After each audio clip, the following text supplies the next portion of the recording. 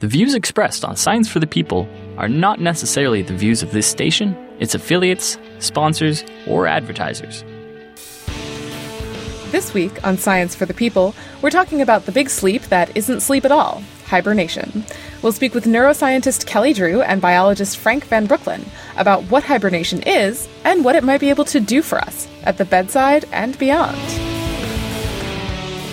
Welcome to Science for the People. I'm Bethany Brookshire, a science writer with Science News and Society for Science and the Public. Getting through the winter can be really hard on some people. It's dark and it's cold and everything kind of sucks. I've had several friends complain that they would hibernate the whole winter away if they could. Hibernation is one of the coolest, get it, coolest, animal adaptations out there. How does it work? And what could it do for us?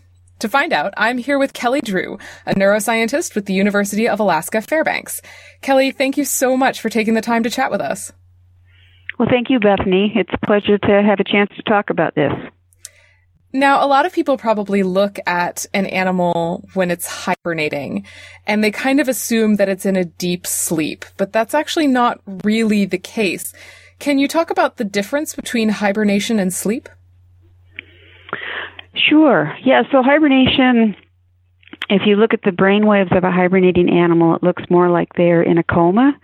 They have an isoelectric cortical EEG, so their brain waves are flat. So that's very different from sleep that is characterized by very specific brainwave patterns. But we do know that animals enter hibernation through sleep, so they must be sleeping to drop into hibernation, and then from there, even if when they are in hibernation, the EEG is flat, but it's very different than a coma because it's all highly coordinated. They maintain postural control and ability to respond to touch and to sound, but it is very different than sleep. And hibernation is specifically a type of torpor. What does it mean for an animal to go torpid? Well, so torpor is really just a suppression of metabolism and a subsequent lowering of body temperature. And so we often use them interchangeably. Hibernation is really defined as prolonged torpor. So some animals will suppress metabolism and body temperature for less than 24 hours, and that's called daily torpor. But when they suppress metabolism, stay cold for more than a day, we call it hibernation. And you study one of the most amazing Arctic hibernators called the Arctic ground squirrel. What is special about them as hibernators? Well, the Arctic ground squirrel is most famous for being able to supercool. So it's been demonstrated that they can lower their body temperature as cold as -3 Celsius, so -3 below freezing, and they come out of that without any damage. So they're really remarkable at being adapted to the extreme Arctic environment where temperatures are colder than some other areas, and so they tolerate very cold temperatures, and so they get colder and they hibernate a little bit longer. All hibernating animals, if their body temperature drops below 30 C, they go through what's called the spontaneous arousal, and so they'll pop back up at fairly regular intervals, and the Arctic ground squirrel is known to have very long bouts of torpor between these interbout arousals that can last, generally about 3 weeks, sometimes even longer. A small animal like a hamster will sometimes just have, 5-day torpor bouts, 5 to 7 day torpor bouts. So those are the two things that really distinguish them, is how cold they get and the length of their torpor bouts. And when they get cold, they also really turn down their metabolism, right? Yeah, so all hibernating animals, at least the rodents, turn down their metabolism to about the same amount, the same extent. But they have a different threshold of how cold they can get before it alarms them to wake up. And the Arctic ground squirrel has a very low threshold as far, so they can tolerate very, very cold core body temperatures, where a hamster might wake up at 5-degree core body temperature, 5 degrees C. The ground squirrel won't wake up until about -3 C. Now, hibernation goes in stages. Can you give us a ground squirrel's winter? So the winter starts after a summer of getting fat, and they get into their burrows. And the first thing that happens actually before they're in their burrows is you'll see a slight gradual decline in their body temperature. And we think that this is an indication that they're turning down their metabolism.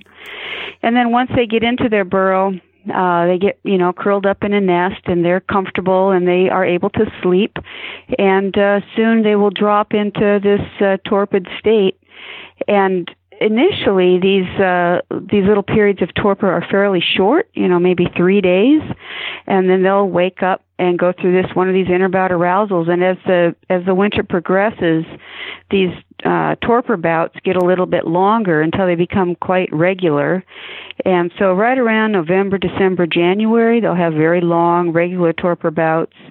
And towards the end of February, depends on males and females a little bit, but their torpor bouts will start to shorten a little bit, and eventually they'll warm up all the way, and they'll be done for that season. And you keep talking about these interbout arousals. Most of us probably, when we think of hibernation, I know I did, I thought of an animal just kind of dropping down into hibernation and just kind of staying there like all winter. But these animals don't do that. What is happening when they're doing these arousals? Well, so first, if we think about hibernating bears, they don't get very cold. They don't drop below 30 C. And hibernating bears don't have interbout arousals. And it's the same is true for these fat-tailed lemurs in Madagascar. And so a study on the lemurs found that when they drop below 30 degrees C core body temperature, then they have to do these arousals. Nobody really knows exactly why. There are many reasons that may be a benefit to the animals to pop back up, and they do this. This is what kind of punctuates these bouts of torpor, where they will return to normal body temperature for about 24 hours, sometimes 48 hours, and then they go back down into torpor. And so there's many theories on the advantage of these interbout arousals. One of them is that they need to urinate. Another one is that they make glucose.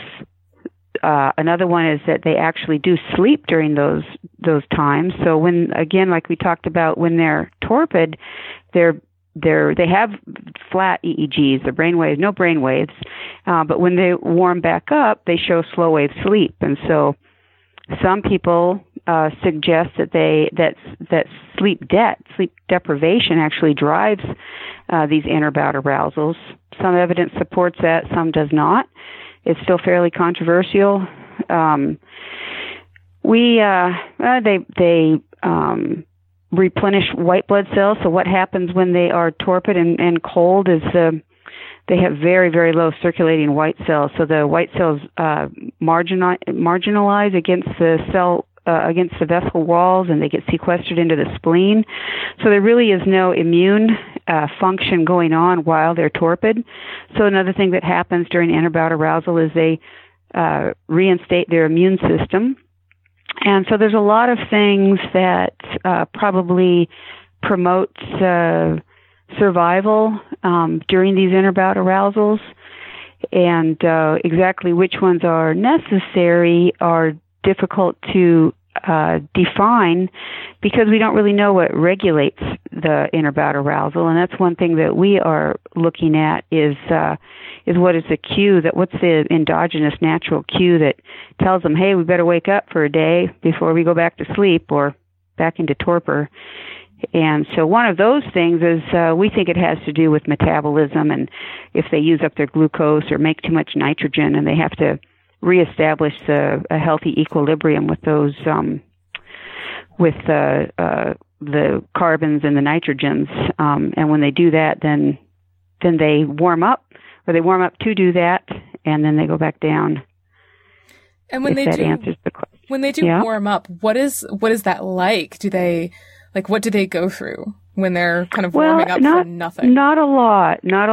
So they warm up. They will sleep, but mostly they kind of tidy up their nest, fluff up their cotton, stay curled tight in a little ball. They don't eat. They may urinate a little bit. They don't typically defecate.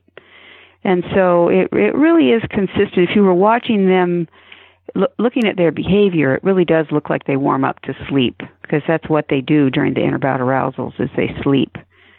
And then they go back down.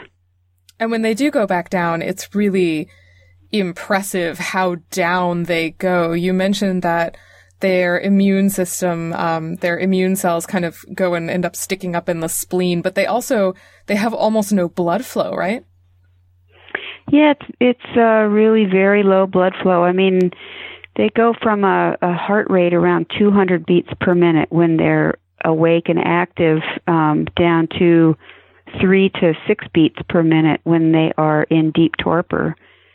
So that respiratory rate also goes down to about, sometimes I've held a hibernating squirrel in my hand and not seen him breathe for over a minute. So it's really hard to imagine unless you've actually seen it. There are lots of stories of even veterinarians not being able to determine if a hibernating squirrel is dead or alive. So what is it like to hold one? It's quite fun. It's what got me hooked on studying hibernation. As the first time somebody put a hibernating squirrel in my hands, I said, "Oh my gosh, this is amazing!" I had to figure it out. But they are. I mean, they're furry, they're cute, but they're cold, and they're very gentle. So they're wild animals, but you can hold them and cuddle them, and they don't bite. And it's interesting because when they are very cold, they're a little bit stiff.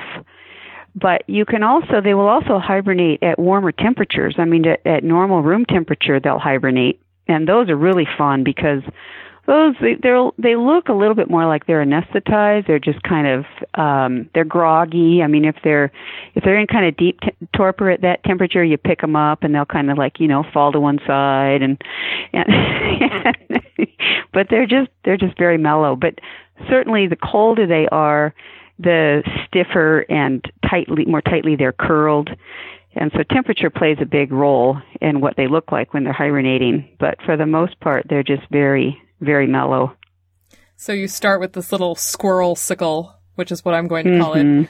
And when they come back up to body temperature, how do they do that? How do they go from -3 to 37? Well, they work really hard at it. If you look at their metabolic rate, and they're measured by oxygen consumption, it looks like they're sprinting for several hours. And it is initiated by starting thermogenesis. So they have brown fat, brown adipose tissue that humans also have, but we don't have so much of it. Rodents have a lot, and hibernating species have a ton of it. I mean, their hearts and their necks are the rib cage is just encased with this brown adipose tissue, which is really a heater. So it's brown because it has so many mitochondria, and the mitochondria have these proteins called uncoupling proteins. And so what happens is that they generate heat. So rather than making ATP, the proton flows through these uncoupling proteins, and it's kind of like water flowing over a waterfall. It's all that energy that is just generated into heat. And so they warm up in that way. So they start, warming up around the heart, and that quickly shunts blood to the head. So they warm up their brain. So in as well as kind of generating heat in that area, they also constrict the blood vessels down in the lower extremities, and so they do physically push the blood up to the brain. And so they warm up the front of the body first. And in fact, the rear end of the body doesn't come to full temperature and full metabolism for even 2 days later. So they really focus on the vital organs, the heart and the brain, and get those things warmed up first. And slowly and eventually they start using their legs, and which may be one reason why they don't run around and play during their interbout arousal is that their rear end it's not all that functional for several hours. I was especially interested in your studies on adenosine receptors. Can you talk a little bit about what those are and what they do? Yeah, adenosine is most famous for being an endogenous sleep drive. So it was first shown in cats, and people who have cats know that they nap a lot.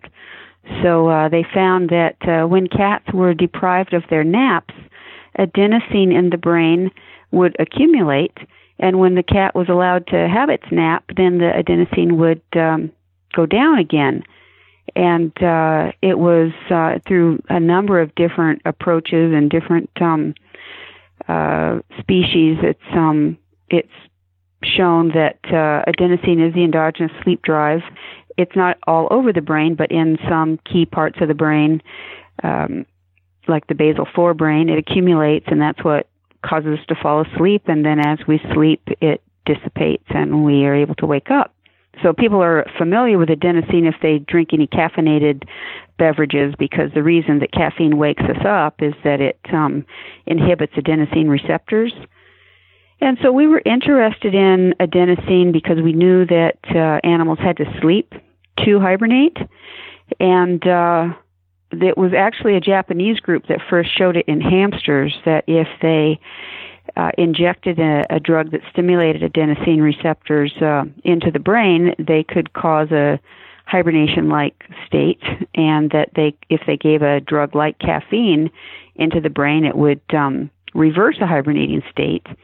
And so we tried it also in the Arctic ground squirrel and got similar results, but we also found that the adenosine drug, the adenosine agonist that stimulated the adenosine receptors, that it would only work in the it would only work in the winter and not in the summer. And so we have looked then at how adenosine in the brain modulates hibernation, and what the mechanism might be that changes the response between summer and winter. And you also study the periods of arousal. Can you tell me what happens to a ground squirrel's brain as it hibernates, and what you're looking for in terms of when it goes through arousal periods?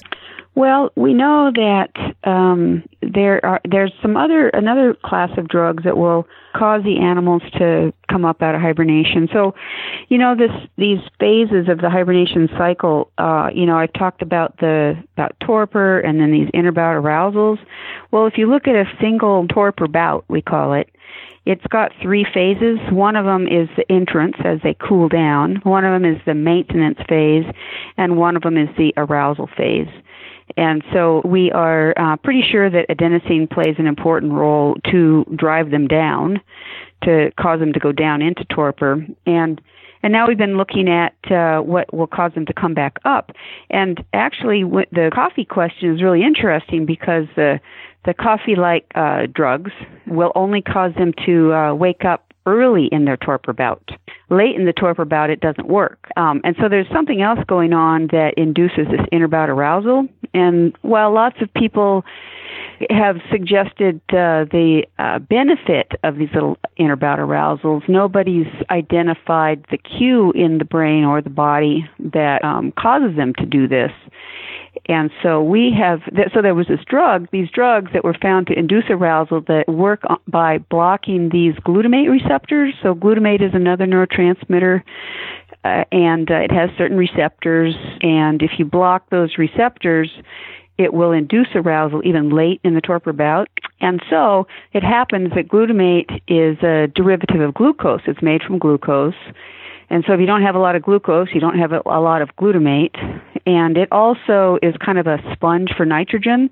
So when the animals are not eating, just like a person who's not eating, they break down protein for the carbons in the protein, and they generate a lot of free nitrogen. And that can build up and cause toxicity. But what glutamate does is it acts like a little sponge for nitrogen, and it turns into another molecule called glutamine. And so we thought that, we still think, and we're testing this, that the absence of glucose during these long torpor bouts and the accumulation of nitrogen might be influencing the glutamate levels. And in that way, it's the crosstalk between our nutrients and metabolism and the neurotransmitters that our brain uses to communicate with. And so we're studying the role of those pathways as potential cues that in the way that the kind of nutrient availability influences cellular communication in the brain, and how that might be the cue to wake them up. But actually what we found is it's not working in the brain, it's working outside of the brain, but it's still working through glutamate. And so now we're looking at possible sources of where glutamate could be communicating outside of the brain, and still have a lot yet to learn about that. And you've mentioned that people cool patients after cardiac arrest, and it's being investigated for stroke. What is protective about being cold?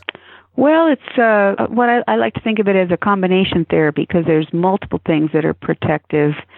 It reduces inflammation, so inflammation is a big part of the injury after stroke, and it reduces the generation of free radicals, reactive oxygen species that are kind of like little bullets that get let loose when tissue is injured, that causes the tissue injury to progress and get worse, a lot like inflammation. Actually, the free radicals can stimulate inflammatory responses. It also cold will attenuate many of the other cellular events that lead to cell death. One of them in the brain is the release of glutamate. Glutamate is what's called a excitatory neurotransmitter, and too much of it becomes an excitotoxin. And when the tissue is cold, the glutamate is not released, even during a stroke-like event. And so just about everything you look at in the web of events that leads to this progressive cell death after a stroke or a cardiac arrest is attenuated when the tissue is cold.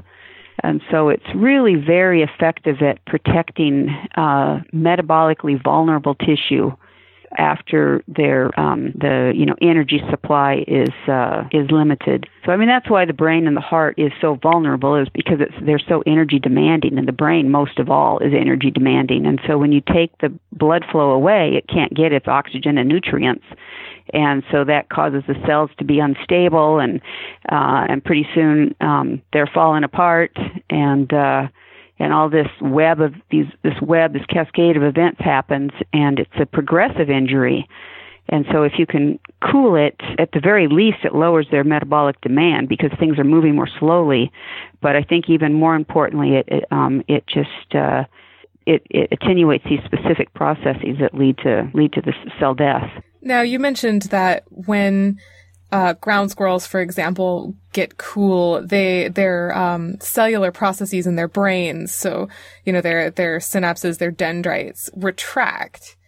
What does that mean for the squirrel's behavior? Like, does it forget things? Like, how does it impact the way a squirrel functions? Well, it's a good question, and one of the questions that come up when we talk about putting people into long-term hibernation for space travel is how much brain function are they going to lose in this process, and are they going to be able to remember how to do what they know how to do to run their spaceship, when they wake up?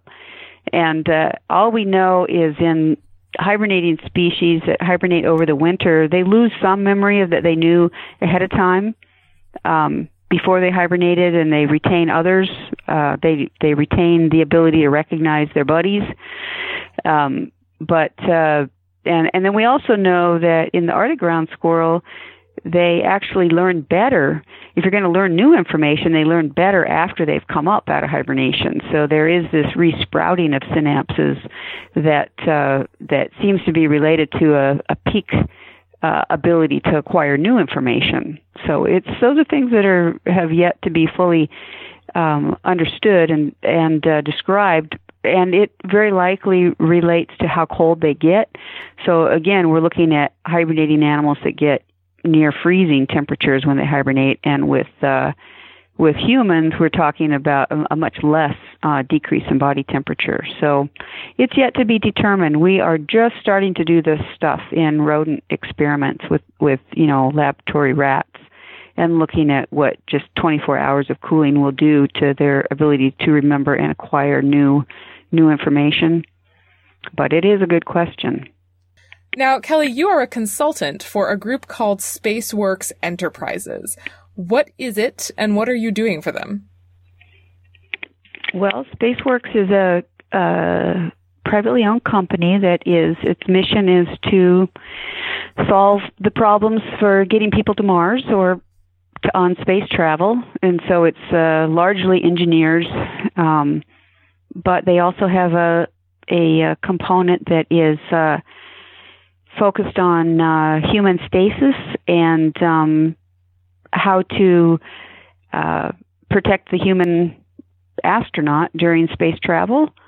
And so they have a vision of long-term human hibernation for space travel. And so I'm part of a small group that is discussing the possible application of hibernation for space travel and imagining, the problems and the solutions to these problems. And why would hibernation be necessary or useful in space? Well, I mean, one of the two things, one is, how much food you have to carry, so just overall payload. Another advantage of being able to hibernate is just avoiding the cabin fever effects of being in a small spacecraft for 1 to 2 years. A bigger problem, really, that NASA has identified is protection from ionizing radiation. And so it is suggested and hypothesized that cooling will protect from these things, and something else that we're just starting to investigate. That was something I found very entertaining when I talked to a bunch of people about hibernation in space, and their response was, well, otherwise we just drive each other nuts. Exactly. Can you imagine? Oh, my goodness. Right. So it would be wonderful to be able to just hibernate the time away. It's just like a ground squirrel in winter, and they wake up and they're there. And what would be required for a person to achieve torpor or hibernate in space? Well, that's, some of the stuff that we're talking about that's really interesting, because there's a few physicians in the group, and some of these physicians cool people for biomedical purposes, and so they're familiar with the challenges of cooling people. And their perspective is very different than my perspective, where I see the hibernating animal that does it without any problem. And so some of the questions are, well, what do you do with the waste? First, how do you feed the person while they're cold? And secondly, what do you do with the waste that they generate? And it's so interesting because a hibernating animal, even a bear that doesn't get all that cold, doesn't eat for the whole hibernation season, and they don't defecate. But as far as we know with humans, when they're cold, they still do need some nutrient, and they still do need some way to remove waste. And so those are some of the challenges, is how to feed them. Do you put an IV line in them and continually feed them glucose? Do you just try to empty food directly into the stomach? And again, from looking at hibernation, we know that the animals don't use glucose. They don't use sugar. They don't use carbs, when they're hibernating. They use protein and fat, primarily fat, and what are called ketone bodies. And so those are some of the questions that have come up. And we can make some animals hibernate right now, right? Right. Well, we can induce a hibernation-like state with these drugs that stimulate the adenosine receptor. Probably hasn't been enough done to say if that is exactly hibernation.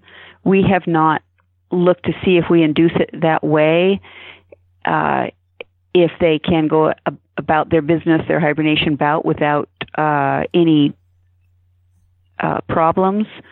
So we have induced it, and then we wake them up artificially and let them go back down on their own.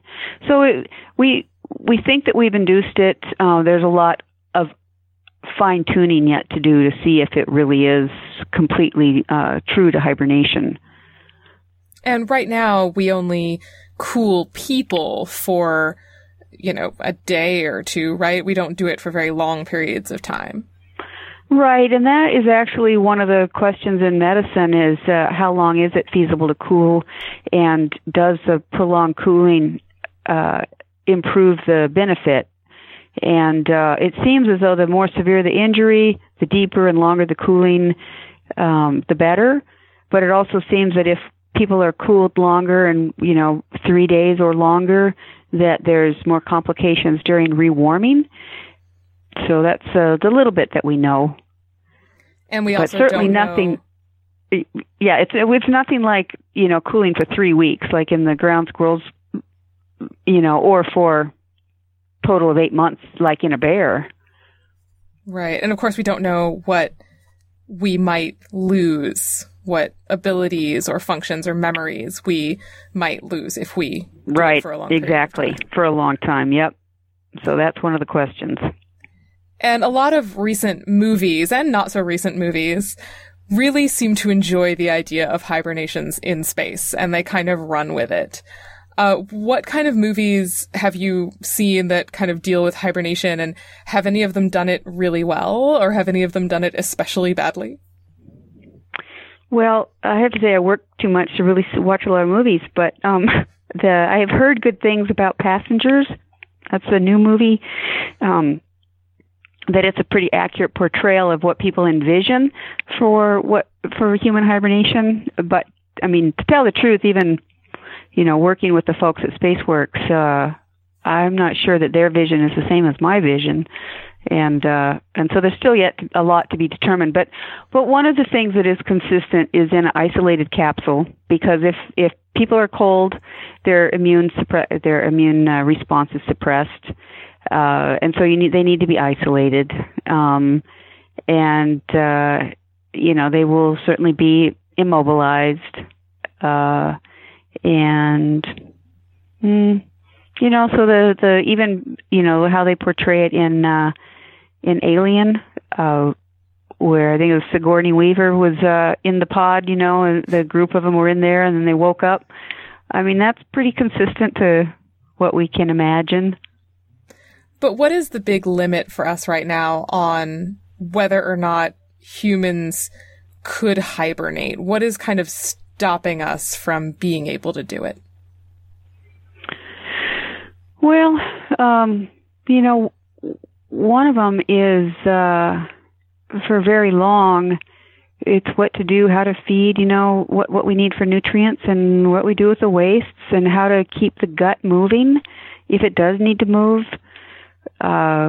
What happens to the heart during rewarming. So cardiac arrhythmias during rewarming is probably the biggest risk of cooling. And they can have, problems with how the blood clots, and without a pre-existing injury, that's probably not a big problem. But I would like to see the study of human cooling to be done on healthy volunteers before we apply it to clinical scenarios, because I think that's what we really need to work out, is how to comfortably cool somebody and for how long without, side effects. But, that's we have no idea what it's going to do to cognition and, the ability to remember and to learn new things, really, until we test it. And what about bone and muscle atrophy? I know astronauts suffer a lot of bone and muscle atrophy in space. Yeah, so that's another good point. And that's just space travel, period, because of anti-gravity. And that's another thing about hibernation, is that they have genes that stay turned on during their inactivity that maintain bone and muscle mass. That humans, if they are on bed rest, those gene expression turns down, and so they actually have atrophy. And so how to maintain that during long-term space travel is another question that maybe is unrelated to cooling per se, but if we really understood the whole suite of things that regulate hibernation, we might be able to turn those same things on as well and maintain bone and muscle mass. But as far as we know, that's still very different than what we're looking at with regard to the adenosine drug-induced cooling. What do you think, for the sake of human health, is going to be kind of the most important thing that we need to learn? I think how to be cold and comfortable. So we really want people to just be comfortable while their body temperature is lowered. And I think if we can make them comfortable, we'll see huge benefits of cooling in many applications. Well, Kelly, thank you so much for taking the time to chat with us. Well, thank you for inviting me. I really enjoyed it. We've linked to Kelly Drew's work and more of her information at scienceforthepeople.ca. Next, we'll be speaking with Frank Van Brooklyn about his hibernation work using a mammal about as far away from a ground squirrel as you can get. Get ready to meet the tenrec. Every week on Science for the People, we take the latest in scientific progress and relate it to people, our friends, our families, our communities, and our society. And we give researchers, authors, and journalists the time to talk in depth about what matters to them. If you love science but aren't satisfied with sound bites, join us again next week for Science for the People on your local radio station or anytime online at scienceforthepeople.ca. Welcome back to Science for the People. We've talked about Arctic ground squirrels and how hibernation might be able to help us. But there's no one way to hibernate, and it's time for us to meet the tenrec. I'm here with Frank Van Brooklyn, a physiologist at the University of Nevada in Las Vegas, to talk about the tenrec, what it is, and what it can tell us about the origins of hibernation. Thank you so much for being here, Frank. Thank you. Now let's get started with something simple yet complex. What is a tenrec? So that's a good question. Tenrecs are a group of mammals, but there's very little known about them. There's about 35 species in Madagascar. That's going to change in the next couple of years by a few species. All but 3 of the species live in Madagascar. The other 3 live in mainland Africa. And they came to Madagascar somewhere around 50 million years ago, and then radiated out into all kinds of different sorts and forms. And so they're a really fascinating group, and there's a lot of similarities between tenrecs and what we think our ancestral mammal might have looked like, placental mammal. And you said 35 species and soon to be a different number. Why hasn't anyone really studied these guys before?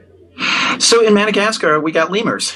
And if you're going to go to Madagascar to work on an animal, what would you work on, a lemur or a tenrec? And so I think that tenrecs were sort of ignored a little bit by the scientific community because of this incredible lemur radiation that people saw. That's not to say that there wasn't work being done. There's always been work being done, but Madagascar is a difficult place to work in, and there just isn't enough work. And you talked a little bit about how they got ignored. Are they uninspiring? What are they like? They're really cute. And so the thing about them is that there's all kinds of different species. So we have species that look like rats, and some that look like mice, some that look like otters, some that look like shrews, some that look just like hedgehogs. And there's species that are arboreal, living in trees, fossorial, living on the ground. There's even a species that's aquatic, and it spends its entire night in stream beds eating insects and aquatic invertebrates, and then it disappears during the day, and nobody really knows what's going on. But in terms of their study, you had this incredibly charismatic group of lemurs, and these guys weren't quite as charismatic. And so if you're going to go to Madagascar, I think people are going after the lemurs. Well, and they breed weird, don't they? These guys are incredible in terms of their breeding. And so what you have is, in the case of the species that I work with in the lab, Tenrec caudatus, or the common tenrec, they have as many as 32 babies for sure. And there's a report from the 1920s that said 35 babies.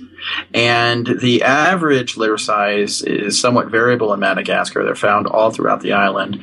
And so the average litter size is somewhere between, like, say, 16 and 20, depending on where they're from. Wow. And I heard that they actually have a really weird number of nipples to go along with that. They do. They have, their nipples are pushed off to their side a little bit more than most other mammals. And apparently the number is 29 that people find. Of course, it varies from animal to animal. That's a little unfair to the potentially 32 to 35 babies. Yeah, it doesn't look like they're like pigs. Like if you look at a pig will choose a nipple and stick to that nipple throughout its development. These guys don't seem to really care. They go for whatever nipple's available. And you have a colony of tenrecs in your lab, but you also have one in your house. Yes. What kinds do you have? So in the lab, we have Tenrec caudatus. And in fact, these are the only ones that are in North America, the ones that we brought in. These are just have this spectacular hibernation associated with them, which is why we're working on them. I got kind of smitten by the Tenrecs, and so I had an opportunity to get some Echinops telferia, or the lesser hedgehog Tenrecs. And so I have those at home. They're cute. Do they really look like hedgehogs? They do. It's incredible. So there's two species that look like hedgehogs, the Echinops telferia, and then another one, Setaphur setosus, or the greater hedgehog tenrec. And they look exactly like tenrecs. And you're interested in tenrecs specifically because you're interested in hibernation. Can you talk to me about how tenrecs hibernate? So tenrecs hibernate, or at least their hibernation has been studied in at least 4 species of tenrecs, with some, differences in terms of how well it's been studied. And what we know is in the spiny tenrecs, there is large differences in how they hibernate. So if you were to look at Echinops telferia, or the guys that I have at home, what they do is they hibernate during our winter, and they'll be torpid for most of the day, and then sometimes in the early evening they'll warm up. In the wild, they'll actually come out and bask in the sun a little bit, warm up, and then they'll forage a little, which is kind of bizarre for hibernators. They don't normally eat during the hibernation period. Setaphur setosus, or the greater hedgehog tenrec, is probably more akin to what Kelly Drew was talking about with the ground squirrel hibernation. They seem to go torpid, remain torpid for several days, then come up for a day, then go torpid again for various bouts of hibernation during the hibernation season. In the case of our common tenrecs, it's a completely different story. These guys, during our summer, or the austral winter, because they have not shifted despite coming up into the northern hemisphere, so they're still in the southern hemisphere schedule, they'll go and start hibernating, and they can hibernate at various times of the year. We even have one animal that just recently went into hibernation already for the season, and we had births 2 days ago. So kind of crazy. But during our summer, they'll hibernate and they'll be consistently torpid. So it's not like a ground squirrel where a ground squirrel will do this interbout arousal, and then you can't really tell the difference between a ground squirrel in interbout arousal versus a summer active ground squirrel. They're both very fast. They're both very active. In the case of the Tenrecs, they're always lethargic. They're just more or less lethargic during the hibernation season. So it's a very different story. So they kind of do a seasonal laziness that is accompanied by hibernation as opposed to straight hibernation? In the wild, what they would do is they would dig a hole, and people say they can go down as much as a meter deep. And then they bury themselves and literally take a dirt nap for 8 or 9 months, we think. There hasn't been enough field work really done to really say that well. And just recently, looking at YouTube, I discovered that they communally hibernate. No one seemed to have known that. But there was a video that somebody posted showing them collecting Tenrecs for food in the middle of the hibernation season, and they pulled out 13 Tenrecs out of one hibernaculum. And so in the wild, they're probably doing something a little bit different than they are in the lab, because I don't think they'd ever get disturbed in the wild. In our guys, we definitely can disturb them just by going into the room a little bit. And but again, it's not the same thing as a ground squirrel. And a ground squirrel, if I were to disturb one, they would come up out of hibernation and warm up to a very warm body temperature, about 36 degrees C. And then they would be capable of running and doing all kinds of other stuff. In the Tenrecs, when we arouse them or mess around with them a little bit or keep them at pretty warm temperatures, sometimes we hibernate them at 28 degrees C. When we do that, what they do instead is that they will become less lethargic, but they're still somewhat lethargic. So they'll be ataxic. They'll be sort of wobbly. And so I've seen them drink while they're in the middle of hibernation, and they just kind of like walk up kind of stumbling and sort of lap up, but not very well. And we've seen them go back into torpor in the middle of a food dish and stuff. In the middle of a food dish. Exactly. They do a face plant. So. For days, they just like go torpid just in the middle of the food dish? Yeah, they can do that, but sometimes they move around a little bit at night, which I don't think they really do in the wild, underneath the ground, but people really don't know. Now, these animals, you've described them as pretty wildly diverse, but you've also mentioned that they're kind of, I don't want to say primitive, but evolutionarily basal? Yeah, so back in 2013, Maureen O'Leary's group published a paper, and it was a great paper in Science that really sort of postulated what our common mammalian ancestor would have been on the placental side. And they attributed all sorts of features to them. You know, for instance, they said that their brains would have the folds, the gyri that we see, and various other features. And if we look at our Tenrecs, what we find is that they have features that are even more ancestral than this quote-unquote hypothetical placental mammalian ancestor, and features that are actually even more ancestral-like than, say, the marsupials or the pouched mammals.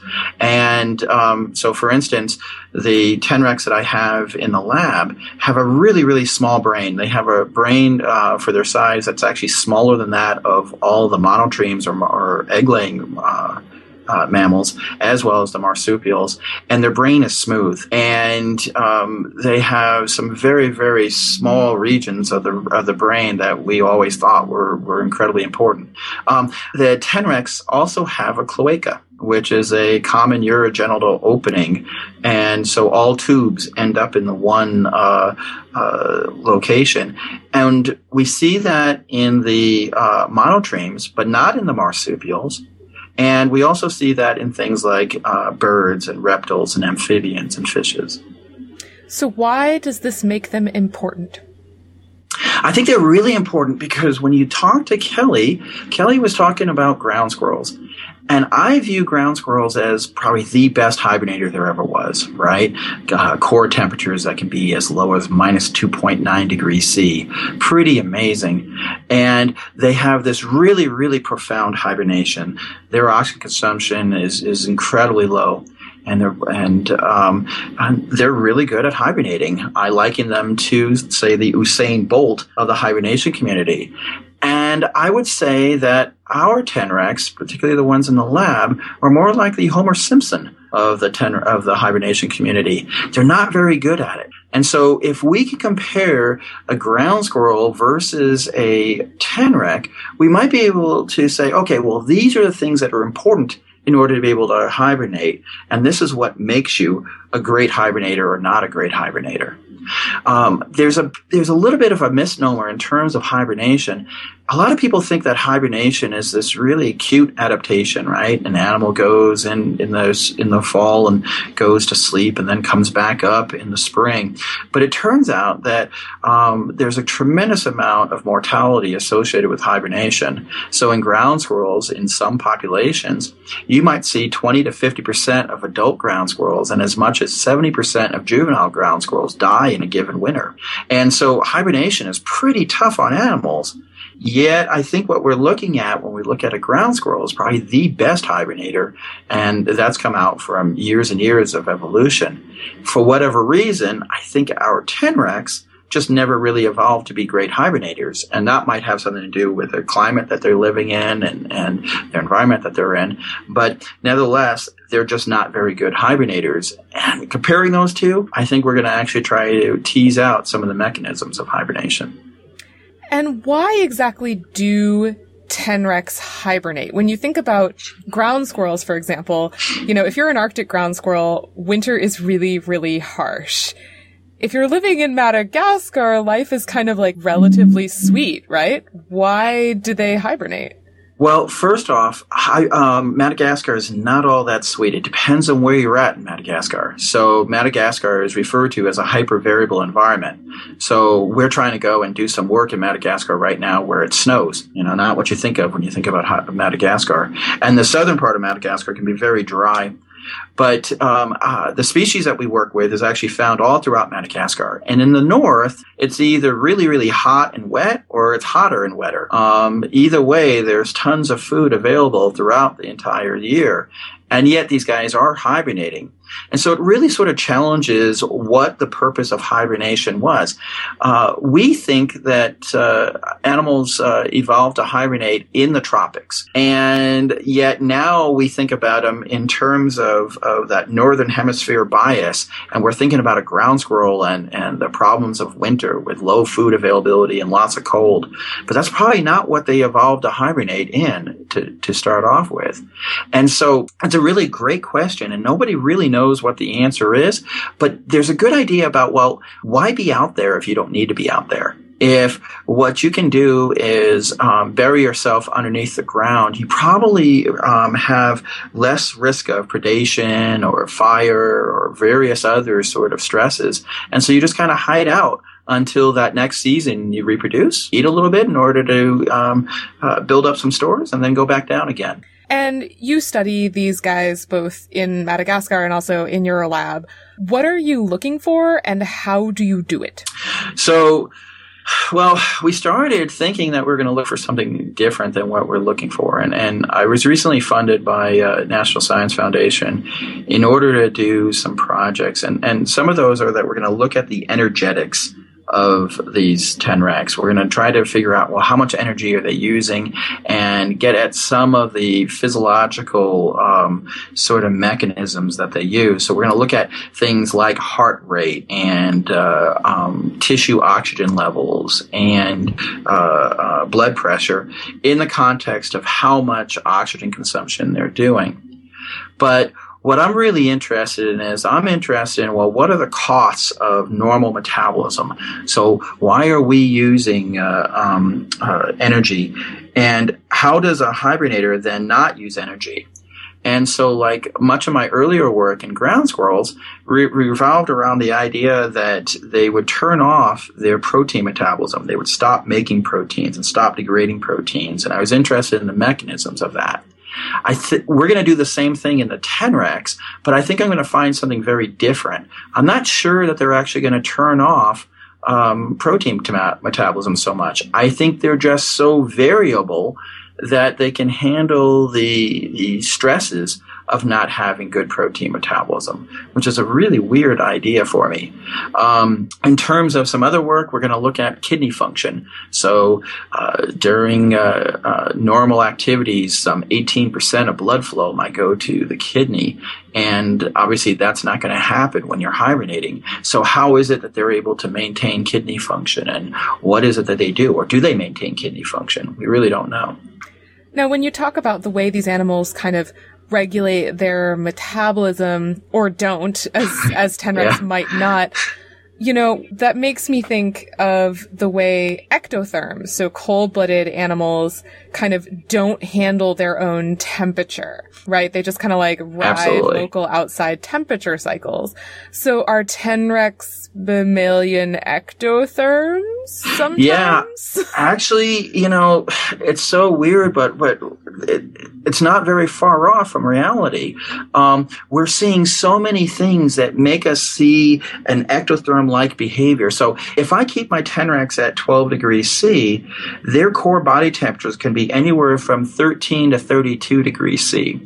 And even at 13 degrees C, they can run, they can swim, which is really bizarre. That doesn't make sense in the context of mammals. We don't think of mammals as doing that. We think of mammals as requiring a warm body temperature in order to really be able to be mammalian-like. And these guys, I don't think they read the book. And so they're a little confusing for us in terms of what they're doing. And much of what they're doing is actually very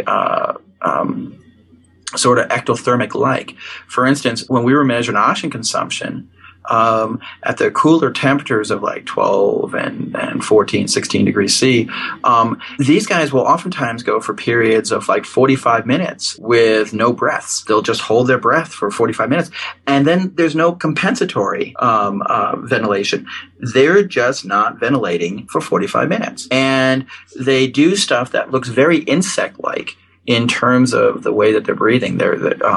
Insects open up their spiracles and then allow for passive gas exchange. These guys are doing something quite similar to that, and it's got us really confused.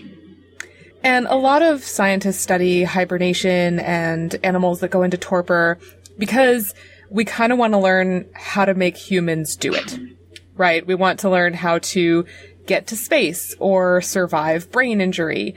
What do you think Tenrecs can teach us about human hibernation?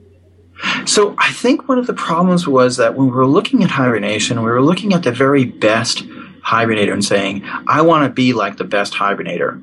But we're not the best hibernator, right? We don't hibernate, or, not really. And so if we're not going to hibernate, maybe we should look at a really lousy hibernator, at something that is just kind of just sort of barely making it in the realm of hibernation, and say, okay, well, what is it that they're doing? And maybe we can find out and sort of get the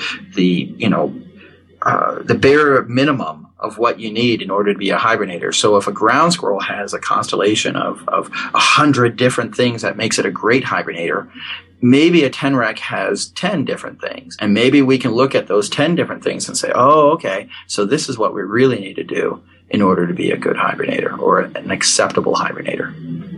Frank, thank you so much for taking the time to chat with us. Thank you. We have linked to Dr. Van Broeklen's website and information about his work at scienceforthepeople.ca. You'll also find links to Twitter, Facebook, and iTunes, where you can listen to past episodes, subscribe to the show, or leave a review. You can also find our Patreon page there. And if the mood strikes, please consider supporting our intrepid podcasting crew with a monthly donation to help keep the lights on. Thanks for listening, and we'll see you next week on Science for the People. Science for the People is produced by Rochelle Saunders and edited by Ryan Bromsgrove. Helen Quivalon is our publishing liaison. We get research help from Josh Witten and consulting support from Desiree Schell. Our frequently seen guest hosts are Marion Kilgour, Anika Hazra, and Jessica Yaros. Our theme song is called Binary Consequence, and it was written and recorded by Fractal Pattern. Science for the People is entirely listener-supported. You can find us on Patreon, where you can support us with monthly donations in any amount, or you can send us a one-time donation in any amount via the donate page of our website. Science for the People is created in partnership with the Skepchick Network, a collection of blogs, podcasts, and video content focusing on the intersection of science, popular culture, politics, and social justice. You can find out more about Skepchick at skepchick.org. The show is hosted by science news writer Bethany Brookshire and me, Rochelle Saunders.